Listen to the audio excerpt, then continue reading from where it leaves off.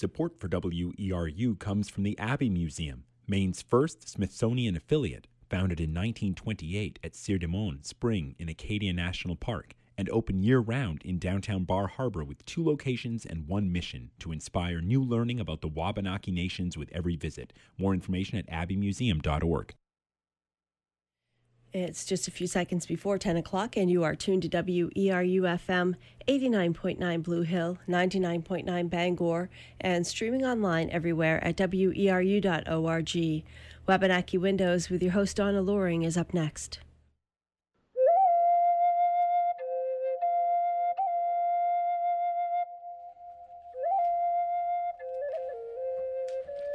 Welcome to Wabanaki Windows. I'm your host, Donna Loring. Wabanaki Windows is a monthly show featuring Wabanaki perspectives, topics, and opinions, as well as interviews with Native artists, writers, and people of interest. Today, our guests are Sherry Mitchell, who's an attorney, a Penobscot Nation tribal member, and director of the Land Peace Foundation. We also have Maria Gerard, who is sometimes my co-host, and she's a Native rights activist, environmental activist, and a Penobscot Nation tribal member. So welcome to the show, Sherry and Maria. Thanks. Thank you for having us, Donna. Today we're going to talk about a subject that was brought to my attention, maybe it was last week. I think it might have been last week. But it had to do with the land claims. And I thought, well, maybe we should look at some of that land claims history. The environment back in the 70s, the late 70s, when the land claims was being negotiated, and there were a lot of issues going on, and there were a lot of fear-mongering and talking. But I think before I'll just go on. I will say that let me just lay the groundwork first. I'm going to read an excerpt from the Wabanaki Resources book. It's called The Wabanakis of Maine and the Maritimes, and it's on page A21, and I think it frames what we're going to talk about fairly well. And it starts out with the state's treatment of Indians was paternalistic, and the legislature assumed the authority to make whatever decisions it thought necessary at any given time. Even the state courts fostered this attitude. In 1842, for instance, the highest court in Maine stated that, and I quote, "Imbecility on the Indians' part, and the dictates of humanity on ours have necessarily prescribed to them their subjugation to our paternal control, in disregard of some, at least of abstract principles of the right of man," end of quote. It goes on to say, people who had once lived in abundance were now impoverished, and wherever they went in the larger society, they faced prejudice, discrimination, and injustice. Indians were lazy, it was said, yet their livelihood had been taken from them. They lived on welfare, it was said, yet the so-called assistance given to them was in fact income from products taken from their land, hay and timber, or income from the rent or lease of their land. So in that sort of environment, that was what was going on in the late 1970s, when the tribes brought this land claims issue forward. And a lot of that reason was because they were desperate and in poverty. So, Maria, tell us about that time in the 70s. Sure. I did some research when I was finishing my master's program at the University of Maine on the Maine Indian land claims. And I still continue to do research to this day because it's just so complex an issue. And there's always more things to learn. But one of my focus in my thesis was the atmosphere in which we were looking to find justice. And so anyone who has any familiarity with the Maine Indian Claims Settlement Act will readily acknowledge that the settlement is riddled with ambiguities and subjecting it to continual scrutiny and misinterpretation. And the attention given during the formative years from 1970 to 1980 to the Maine Indian land claims by media may have fueled misinterpretations and skewed the public opinion regarding the claim's intent. Like you said, we were living in very impoverished times. The Maine Indian land claims was seen as the only venue to lift ourselves up out of this impoverished environment in which we were living, just loaded with racial hostilities. And so, it was interesting because as I was doing my research and examining a multitude of mainstream media outlets in Maine during the 1970s, it was more fear-mongering than anything, and you never saw the tribe's voice represented in any of those newspaper articles. People described the 1970s as being a period of overt racial hostilities.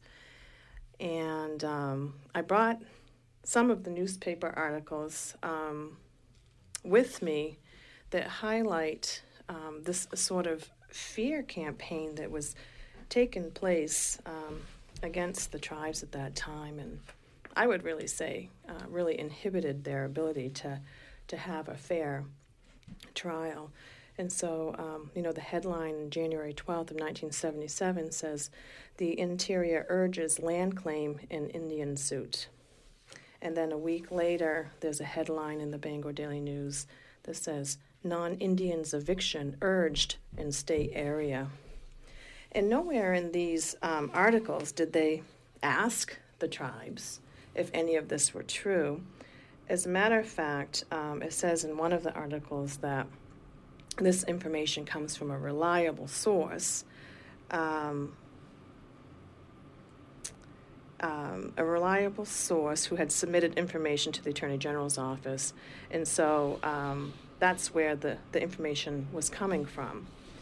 And then as citizens of Maine woke up and read these terrifying headlines, which weren't even true, they set about in their own media campaign and educating one another on different aspects of their understandings of tribal history. So they were scared to death that they were going to lose their homes. Absolutely. Where the family had been for some even a couple of generations, maybe 100 years they had a homestead. And I recently was able to learn about some of the archives. The Muskie archives, for example, are at Bates College, and there's a whole packet of these letters that were written to Muskie during that time. And some of them were even letters penned by children in crayon asking Muskie to please not let the Indians steal their homes. Now, how sad is that, to indoctrinate your children at such an early age to start writing these letters and putting the fear in them, children who would probably be in their 40s now. Yeah. It was pretty disturbing to come across. But not only that, I think that there was also a view that they had already, they didn't owe the tribes anything, Right. That they had every right to have this land. Right. Well, here's one letter I can read just to set the taste for what was being said in the newspapers. And this is a letter to the editor that was written in 1977. To the editor, the lead article in your January 17th edition regarding the possible eviction of 350,000 Maine residents is very serious business. We residents of northern and eastern Maine had better snap out of our slumber and consider what counteraction should be taken. I have watched the Maine Indians all my life as they received more and more goodies from the public coffers. The taxpayer builds them houses, recreation center, centers, sewage treatment facilities, and businesses. The taxpayer furnishes them all the necessities and many of the luxuries of life, including free legal services with which to gather in more goodies. All of this because of some strange guilt-ridden theory that we somehow owe something to these people. So that's one example of the letters to the editors that came out during that time. And of course, what you just read to us in the beginning from the resource book explains this appearance of receiving more and more goodies from the public coffers. It wasn't a handout from the public coffers. It was the doling out of their own resources by the state government as they saw fit for lands which they illegally took from them. So there's a greater understanding behind a lot that comes out, and none of these things came to bear. Indians weren't out to steal any land. They never said they were going to. And it's interesting to see how this still plays out today. Yeah, and there's a bunch of letters also in the same book in the Wabanaki, Wabanakis of Maine and the Maritimes, and there's a couple little short letters to the editor, which I think make the point. Here's one that says, all this talk about Indians have been done in injustice and needing recompense. It's the non-Indians who are the victims, if anybody is. It's now costing the U.S. taxpayers $10,000 per year per Indian family. The Indians get free medical, hospital, dental, and optical care. They can hunt or fish anywhere, no bag limit or license. They get wells drilled and sanitary facilities installed on ranches, farms, and homes away from municipal facilities, all free. They even may get job preference. Some ads read, tribal members only need apply. So rejoice. The Indians are doing okay. I only wish we had it so good. Maine Sunday Telegram, March 5th, 1978. Donna, this is one of my favorite ones, and this is just a piece of, and I have a whole collection of these letters to the editors over the period of the land claims, and this one is entitled The Enemy Within, from a person from Jonesport. And at the bottom of this letter to the editor, I won't read the whole thing because it's quite long, but it says, I love the Indians, always have admired them because they have a wonderful history and heritage. But when they come up with a deed signed by Jesus Christ, I would say that they have good title to this land. Otherwise, some of us plan to still live here. Yeah, and along those lines, here's another one. We won't go on with these for much longer. But although we do have fun reading them. I just want to make the point here. It's titled God-Given Deeds, ? I was amazed and shocked to read a letter in the Telegram which said, Maine and its citizens confiscated and stole 20 million acres of land from the Abenakis and didn't pay a penny for most of it. In doing just a small amount of genealogical research, I find the early white settlers received land grants and payment for military service, while others paid in English money for their grants. In succeeding years of occupation, we have paid dearly to hold our homes and real estate. Have the Indians paid likewise? That raises the question, if the Abenakis owned 20 million acres in Maine, where are their title deeds? From whom did they acquire the land, and how much did they pay for it? Or did they confiscate and steal it? Most civilized people would agree civilized would agree that with ownership of land and property goes responsibility.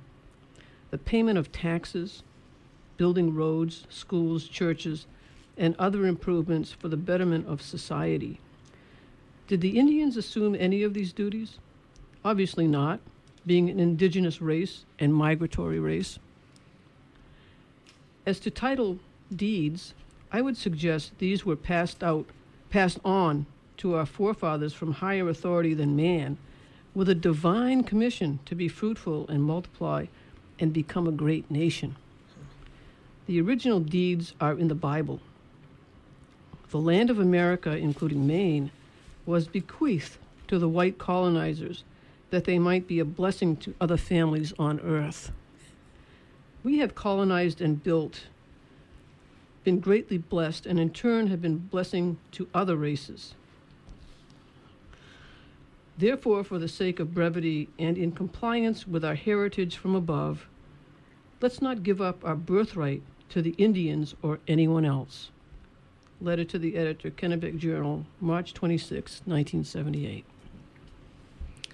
Well, I'm dying to jump in here. I know you are. I can see you squirming in your chair. I'm over here doing some yoga to try to calm myself down. I think that that's really interesting because that goes back to the whole issue of doctrine of discovery, where the United States claimed title to the lands owned by the Indian people based on this series of papal bulls, and in direct violation of the United States Constitution's requirement of separation of church and state. And so the title that is claimed to Indian lands is based on a faulty legal doctrine that actually issued from the Catholic Church. And so you understand that that mindset has traveled down where they actually had claimed that they had a right to any land that was owned by non-Christian people, and a right to enslave those people and to kill them and to rape and pillage them. You know, that those doctrines of the early Roman Catholic Church were the founding principles upon which Indian land title is based. And that's standing law today. It's still referred to that it goes back to the doctrine of discovery. And a lot of people don't understand that history. But you understand that there is still this mentality of conquest that permeates the issue around indigenous rights, that we have the conquistador's right to take whatever we can from you by force. And there is no other human right or value assigned to their understanding of that right. And to me, that's the grossest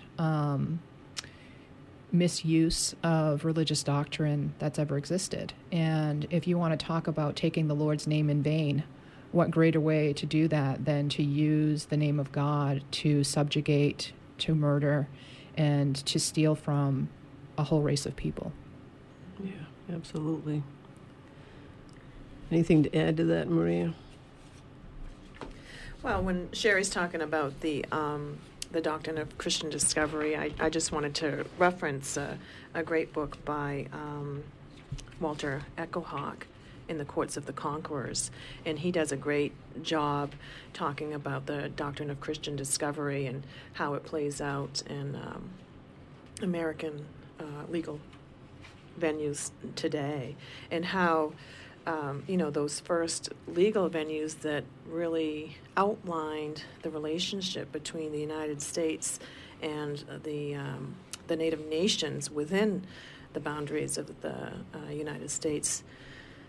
Some of those are faulty. Justice Marshall never would have been allowed to hear those sorts of cases in today's courts because of ethical restrictions. His family were huge landowners, and they sought to benefit from his decision in these venues, and so it was very unethical for him to even make those decisions and place those as precedent in Indian law. I'd like to read this quote from the 1452 papal bull issued by Pope Nicholas V to Alfonso V of Portugal. It's called the papal bull Dum Diversus, which it says that it provides King Alfonso the right to capture, vanquish, and subdue the Saracens, pagans, and other enemies to Christ, to put them into perpetual slavery, and to take all their possessions and property. And so, having that that language is not very different from the language that we're hearing in regard to these arguments today. And how sad is it that in all of this time, we haven't traveled any further than that in regard to the evolution of our thinking. Yeah, absolutely. Do you have any more? Well, I'm just thinking how, we talk about history, we talk about the land claims, the fear-mongering that happened in the newspapers, none of which materialized, and then thinking about the latest letter that came out. And we're coming to that in a minute here. I won't steal your thunder then. But Thanks, Maria. But, the consequences of that sort of fear-mongering is very, very serious to tribal peoples. And I did a lot of, not a lot, I did a few presentations around the land claims in the past, in particularly big venues. And when I would talk about the treatment during the 1970s of Native people where Indian children were beaten up in school, and there was a resurgence of the Ku Klux Klan, and all of these things to instill fear in the public.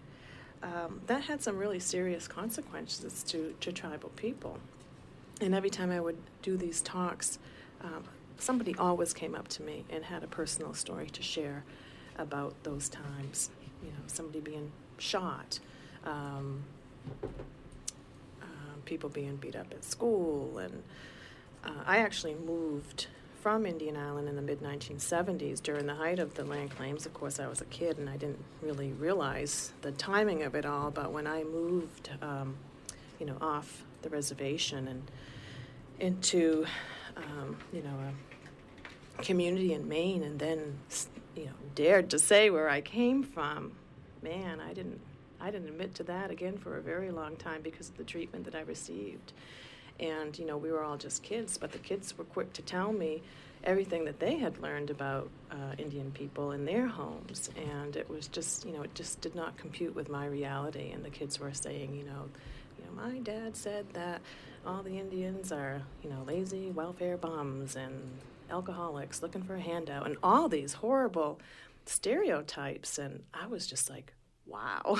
And I didn't even dare to admit to being Penobscot again for years after that. It just floored me.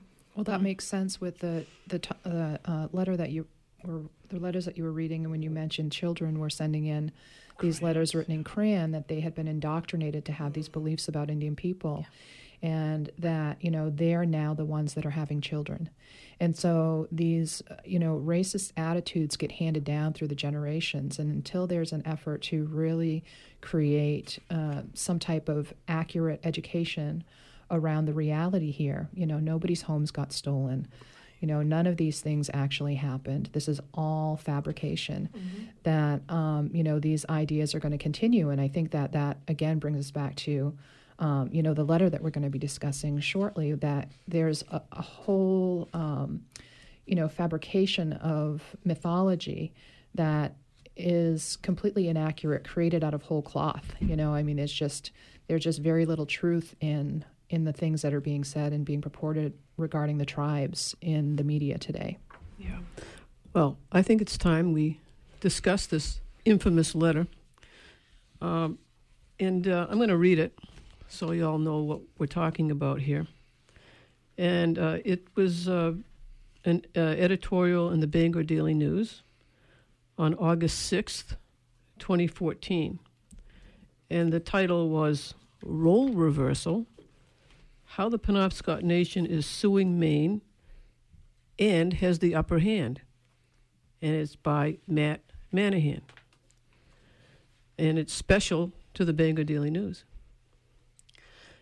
And it reads, if you lived in Maine in 1980, then you remember that after a huge controversy, the state of Maine entered into a historic settlement resolving Indian claims to ownership of more than half the state, in return for extinguishing all Aboriginal title and claims. The Indians received, among other things, $81.5 million, about $235 million in 2014 dollars. The laws memorializing the settlement identified the Penobscot Nation as specific islands in the Penobscot River and set up a unique state-tribe relationship with the Maine tribes, unlike Indians in other states, subject to state laws and jurisdiction. Or so we thought.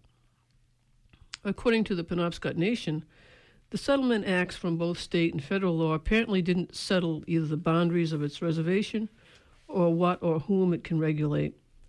The Penobscots now claim the reservation includes at least the entire 60-mile main stem of the Penobscot River, from Indian Island northward to Medway, and claim they can regulate Indian and non-Indian use of the river and many of its tributaries and branches. The Penobscot Nation is pursuing this position through a lawsuit pending against the state of Maine in federal court, and in water quality standards the Penobscot Nation has proposed for those waterways. According to the Penobscots, the settlement didn't settle things at all. Here's the best part. You are paying for the Penobscot Nation to do this. Your federal dollars fund their pursuit of these claims to unravel the settlement acts you previously paid for in 1980. The federal government has given the tribe the money to sue the state, to the tune of about $146,000 so far. To add to that, the tribe recently requested $170,000 more from the Federal Bureau of Indian Affairs to cover legal expenses. The exact amount the tribe has received to date is unclear, because the federal government is not forthcoming with this kind of information or revealing any other communications it has with Maine Indian tribes. The state has for years unsuccessfully been pursuing Freedom of Information Act claims. One tidbit that eventually was revealed is the fact that the federal government and the Penobscot Passamaquoddy tribes have entered into secret pacts. Secret from, among others, the state, to support these tribes' positions. In that vein, aside from this direct funding of the Penobscots' lawsuit against the state to unravel the settlement acts, your federal dollars are also paying for the federal government to act as a party in supporting the tribe's position in the pending litigation, which includes paying for a professor's testimony as to what was in the minds of the Penobscots when they entered into treaties in the 18th century, which they say is somehow relevant because apparently the 1980 settlement acts don't count. What does it mean for you if the Penobscots prevail? They will regulate your hunting, trapping, and fishing on the river. They will regulate municipal and other discharges into the river and some of its branches and tributaries, even though such discharges are already carefully controlled by the state and federal governments. If you live in a town that borders the river and thought your town ran to the middle of the river in accordance with Maine law, surprise! If you paddle, fish, or otherwise use the Penobscot River in any way, you will now confront a new regulator telling you what you can or can't do and how much it will cost you to do it. And unlike state regulators, the Penobscots won't even be obliged to listen to your concerns about the impact of their regulations. You will have no control or influence over these regulations. The Penobscots have even announced they intend to close the river to trapping and require a permit to access the river for any reason, making it their exclusive domain. Oh my goodness. We represent a coalition of municipalities and other entities that have state and federal permits to use the river. As towns and companies with thin profit margins, the coalition members don't have the endless federal resources the Penobscot Nation has. But they see the critical issues at stake here, issues we all thought were resolved decades ago. The State Attorney General alone is battling against all the resources of the federal government, and she needs all the support she can get. There's no question the history of the treatment of Indians in this country includes tragic episodes of overwhelming resources used to renege on commitments previously made, it's ironic the same scenario is happening again with roles reversed. Okay, it's the end of that, and it's by Matt Manahan, and at the bottom it says, the chair of the Environmental and Land Use Practice Group of Pierce Atwood LLP. He is a former member of the Maine Indian Tribal State Commission. So, who wants to jump in on this one? Oh, man. Oh, my goodness. That's just shameful. It is shameful. Yeah. Should I let Maria go first? Because I know, Sherry, you're just loaded. So, go ahead, Maria. I did respond to this this special to the BDN. I did write my own letter to the editor, which was in the August 15th BDN, and I could read that. There's so many areas in here to address, and it was difficult in the letter to the editor because you only got 250 words. So this is my response to Manahan's special. The August 6th BDN op-ed, Role Reversal, How the Penobscot Nation is Suing Maine and Has the Upper Hand, is reminiscent of the fear-mongering that took place throughout the Indian land claims era from 1970 to 1980, when the message was, the Indians are going to steal your homes. The author, who happens to be the attorney representing the intervening towns and polluting industries in the Penobscot Nation versus Mills case, falls short in capturing the depth and complexity of this 194-year-old history between the Penobscot Indians and the state government. Through the Maine Indian land claims, the tribes were seeking justice and restitution for territory that had been illegally taken from them, as well as assurances that it would not happen again. Instead, the land claims has become the holy canon for all issues Indian, and the threat of territorial loss continues. Since 1980, both state and tribal government officials have acknowledged numerous problems and ambiguities in the land claims settlement agreement. However, it continues to be used as a tool to further oppress Penobscot people. The agreement has been broken since 1980. Perhaps this is why the 1980 Maine Indian Claims Settlement Act has been nicknamed the 1980 Attorneys Employment Act. Okay. Sherry? Well, where do we begin? I do have a question, though. I don't know if I want to throw you off, but you can answer this at the beginning or at the end. Okay. My first impression when I read this letter was that this person here was trying to do, to fearmonger like they did back in the late 70s, in early 80s. So I'm wondering if there's any sort of ethical consequences that an attorney faces when they do that. Well, that was going to be my first point of discussion, is that there are so many things here that are going on that are completely unethical. Not only is Mr. Manahan failing to disclose his connection to this case, he's writing as though he's a neutral party, as though he is, someone who is concerned with the environment, and none of those things are honest. He is a party to this case, and he never once discloses that fact. He claims that he was a member of the Maine Indian Tribal State Commission, but he fails to disclose the fact that he is the only person in the history of the Maine Indian Tribal State Commission who was involuntarily removed from that commission.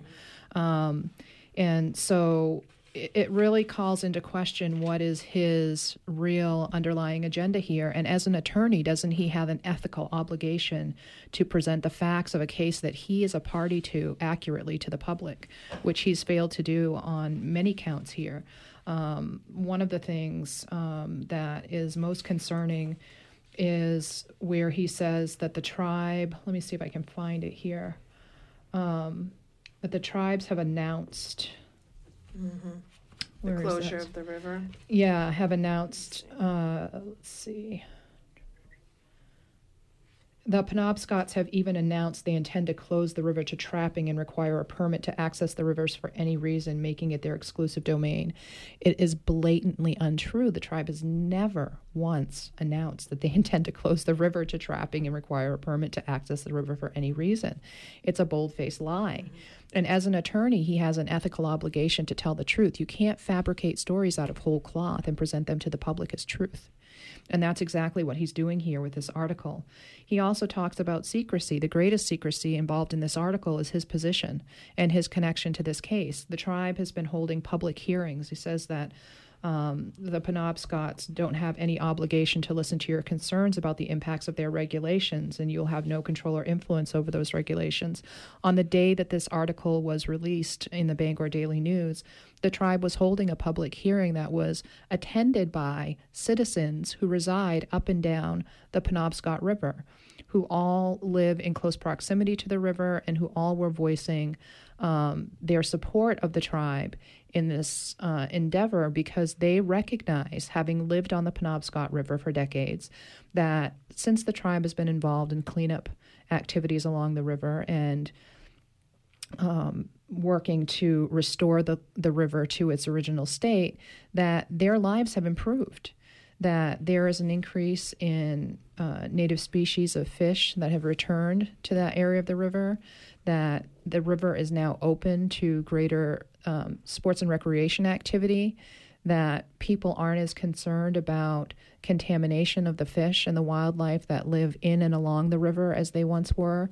So it has improved the condition of life for residents along the river. The only real concern here is the ability of industry to be able to dump toxins into the river unchecked. And that's the position that Mr. Manahan is representing. And he does not disclose the fact that that is the position that he is representing in this case. And so I think that there are a lot of ethical issues that are at play here in regard to this article. So, and that only begins, that only begins the discussion. There are things that he says in this letter that I feel the need to address. One of those things is this issue of your federal tax dollars are also paying for the federal government to act as a party in supporting the tribe's position in the pending litigation. We're all taxpayers. We pay taxes, both federal and state taxes. All tribal members pay employment tax. They pay main state taxes on the reservation. Our fee lands are taxed. 80% of tribal members live off the reservation. So for him to be acting as though the non-Native people are somehow subsidizing the tribe's position is ludicrous.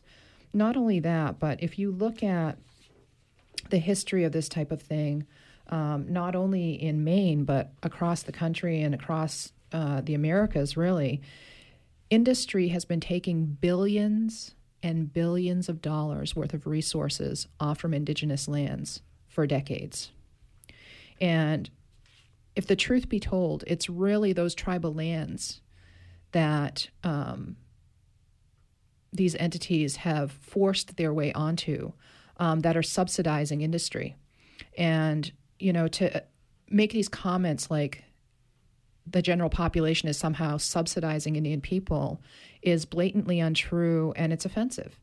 When the resources that are being harvested from these tribal lands are, in fact, the very same resources that industry is using now to make this preemptive strike against tribal land and water rights. And this isn't something that's happening just in Maine. This is something that's happening across the country. As we're moving into this age of fracking and tar sands, where the use of fresh water is really vital to their ability to be able to keep this completely destructive industry afloat. The issue of water rights has become very significant. And so this isn't just happening here. Like I said, anywhere where industry is coming up against a base of tribal land and water rights, they're creating scenarios where there's a preemptive strike against the tribe. The tribe is not just out of the blue standing up in order to protect the water. When there was a meeting that occurred right after the Line 9 from the west to east pipeline through Canada was approved in Canada, where Governor LePage met with representatives of the Canadian government and representatives of the oil and gas industry. And at that time, they discussed the possibility of bringing these activities into Maine. Very shortly after that, the Attorney General wrote an opinion stating that the tribe did not have these rights, when it had been the position of the state of Maine consistently that the tribe had significant rights to their waterways. This was a completely new position for the state of Maine. And so the tribe didn't just wake up one day and say, we're going to make a stand for our water rights. This is in response to a preemptive strike that had been made against the tribes by the state of Maine and by industry. And none of those facts are disclosed in any of this stuff that's being placed out into the media. And I think that it's really important for people to understand that this is what's happening. And so there's this this quote by Felix Cohen that I think is relevant today. It's just as relevant today as it was back in the 1930s. Felix Cohen was the primary legal architect of the Indian New Deal, which is a federal policy that sought to strengthen tribal governments and reduce federal domination of tribes. And he became the chief of the Indian Law Survey, where he compiled all the federal laws and treaties regarding American Indians. And one of the things that Felix Cohen talked about was about this treatment of Indian people. And he said, like the miner's canary, the Indian marks the shifts from fresh air to poisonous gas in our political atmosphere. And our treatment of Indians marks the rise and fall in our democratic faith. What happens to the Indians will eventually happen to us all. And so when Mr. Manahan asks you, at the end of his article,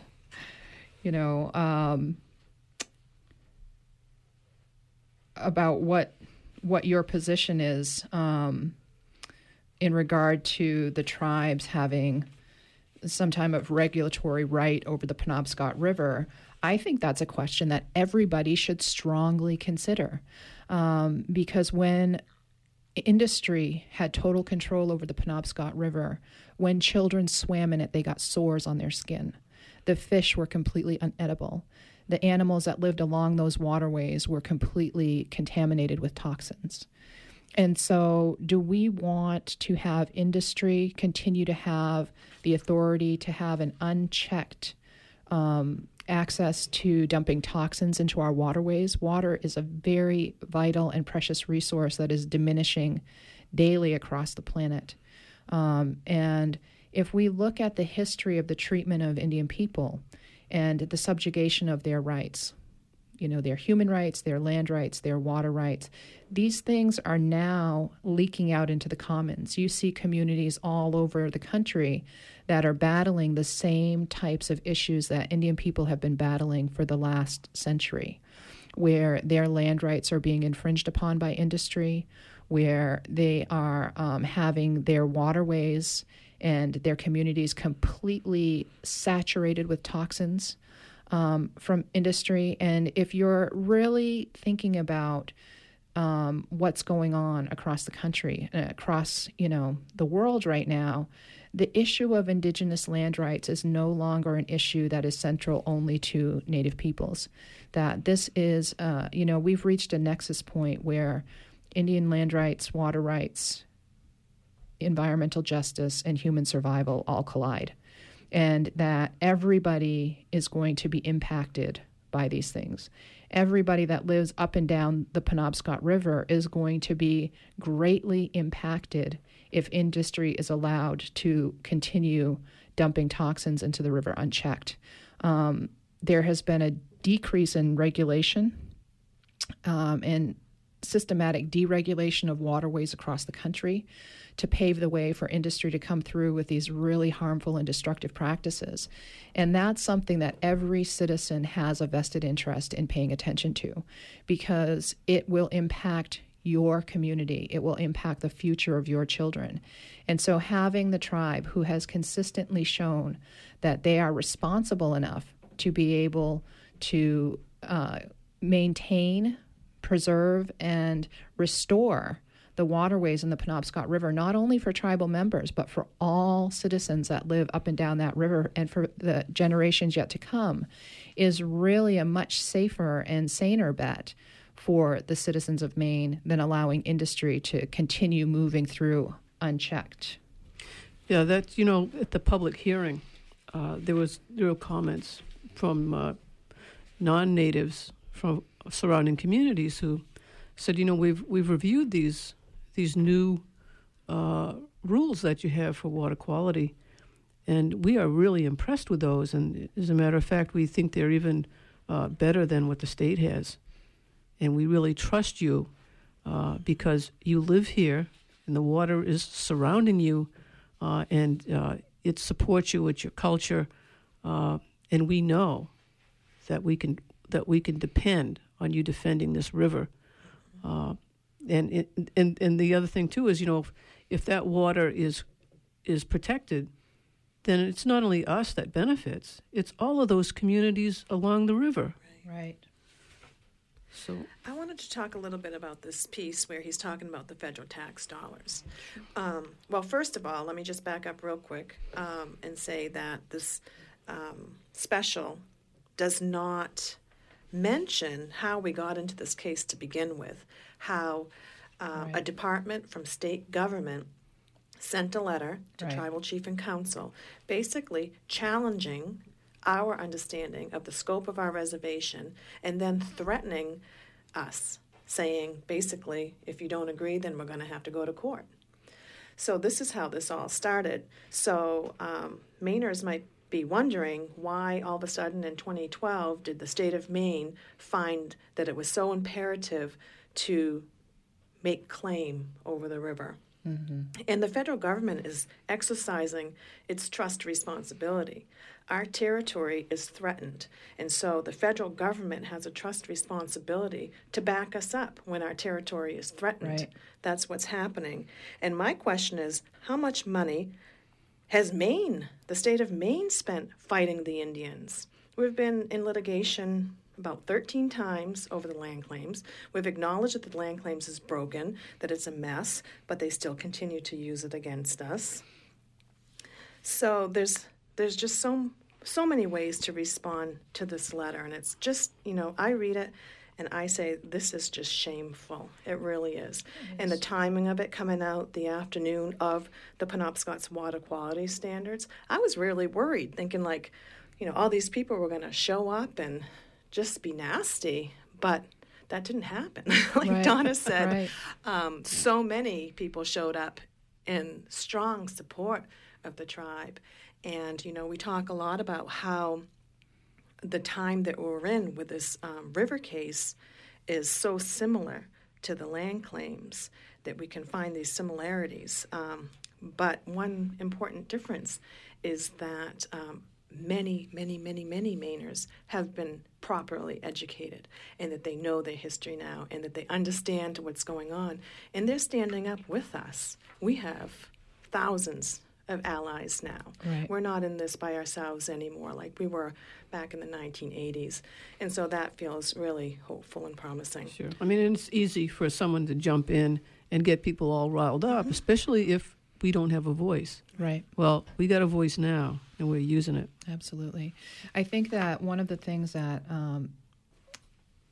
struck me is I had the opportunity to do a great deal of research. I worked in the solicitor's office at the United States Department of Interior, and there are a lot of access to documentation that you don't ordinarily see, and there were some things that I looked up because I questioned what the position was of the people at that time. And when the General Allotment Act was being argued before Congress, John Collier, who was then the Commissioner of Indian Affairs, explained to Congress that and essentially the General Allotment Act was a means to take possession of tribal lands. And he explained to Congress that, and this is a quote, "This act was an indirect method to peacefully, under the form of law, take away the land that we were determined to take away, but did not want to take openly by breaking treaties." And so when you look at the attempt of the Maine Attorney General in that letter, kind of discounting the rights of the tribes to their waterways, this again is, an indirect or direct method to take away, using the guise of law, the rights that the tribes have to their waterways in a way that doesn't, appear that they're doing it unlawfully or by force. And so this is, what we call kind of a fabrication. It's a misuse of the law, really, in my opinion, where they're using the law to systematically take away the rights of the people. And this is not a new practice. This has been going on for generations. And I think that that's what's really accurate about the closing sentence in Mr. Manahan's article, where he says that it's ironic the same scenario is happening again. And there has been no role reversal here. This was preempted by the state of Maine. This is something that has consistently happened throughout history. And no one is reneging on a commitment that has been previously made, because the law clearly states that any rights that have not been alienated remain. That is a well-accepted practice under both domestic and international law in regard to Indigenous and Aboriginal title rights.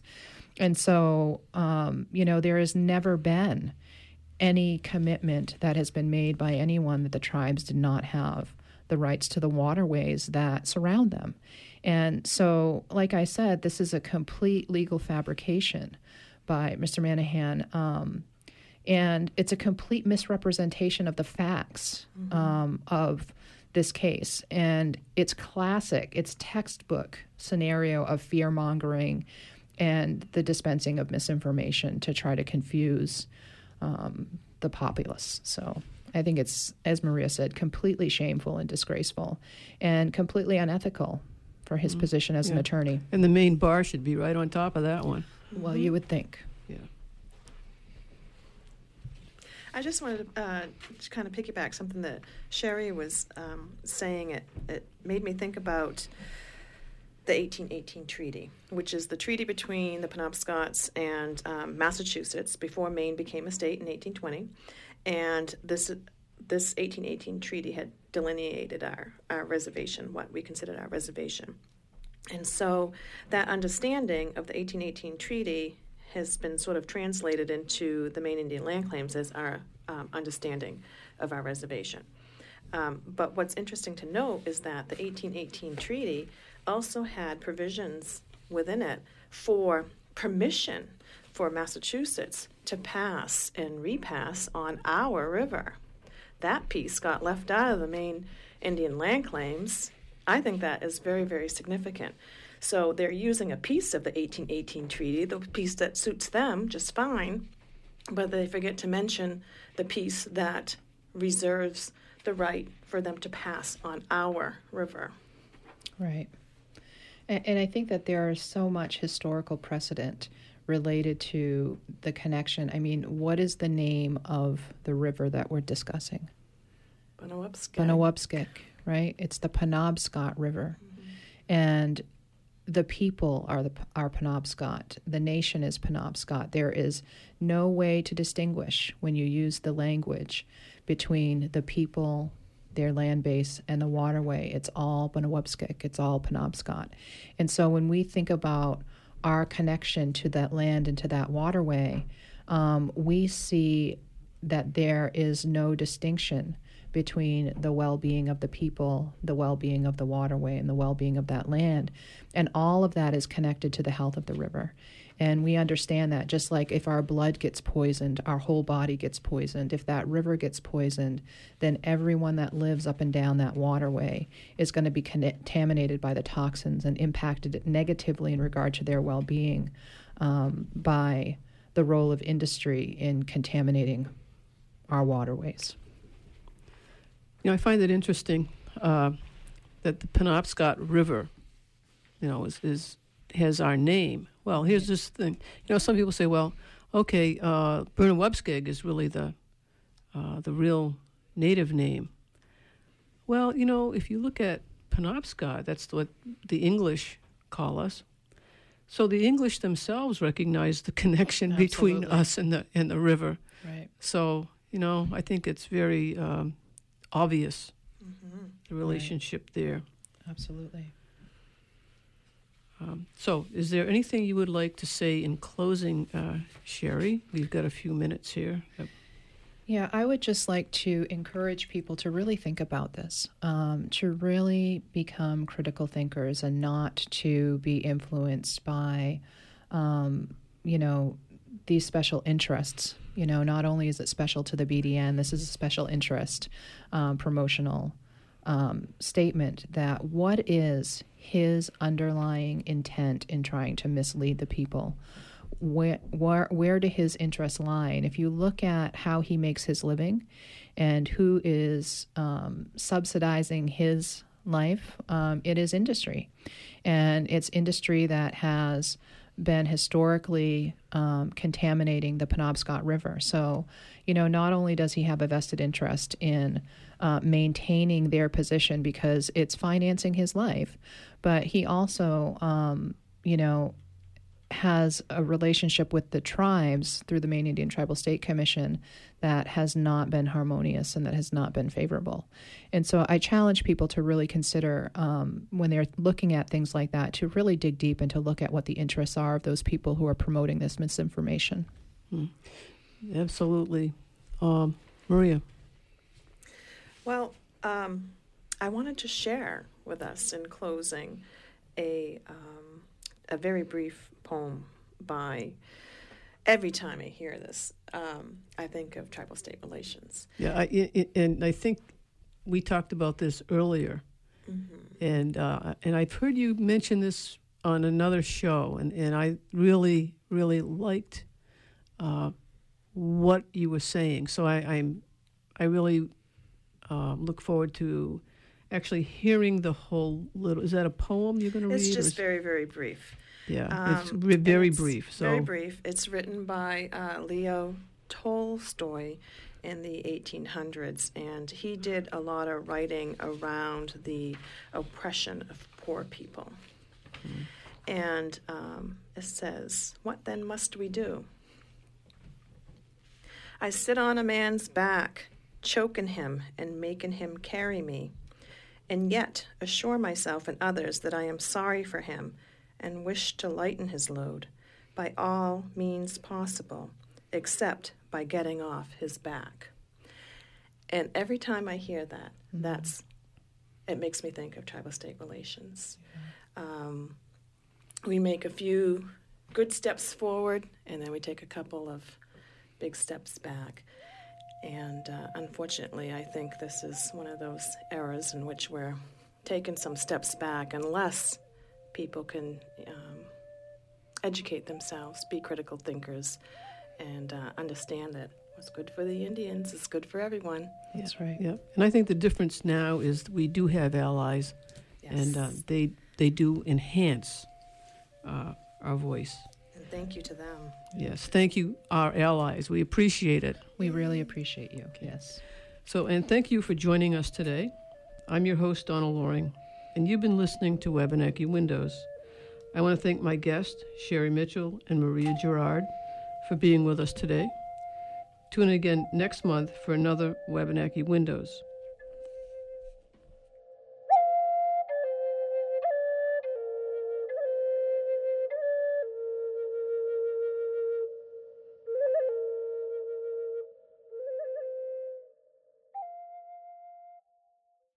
For the 13th year in a row, WERU Community Radio will once again broadcast and stream online the American Folk Festival from the Bangor waterfront this Saturday and Sunday from noon to 6 p.m. Coming to you live from the Railroad Stage this year, you'll hear wonderful live performances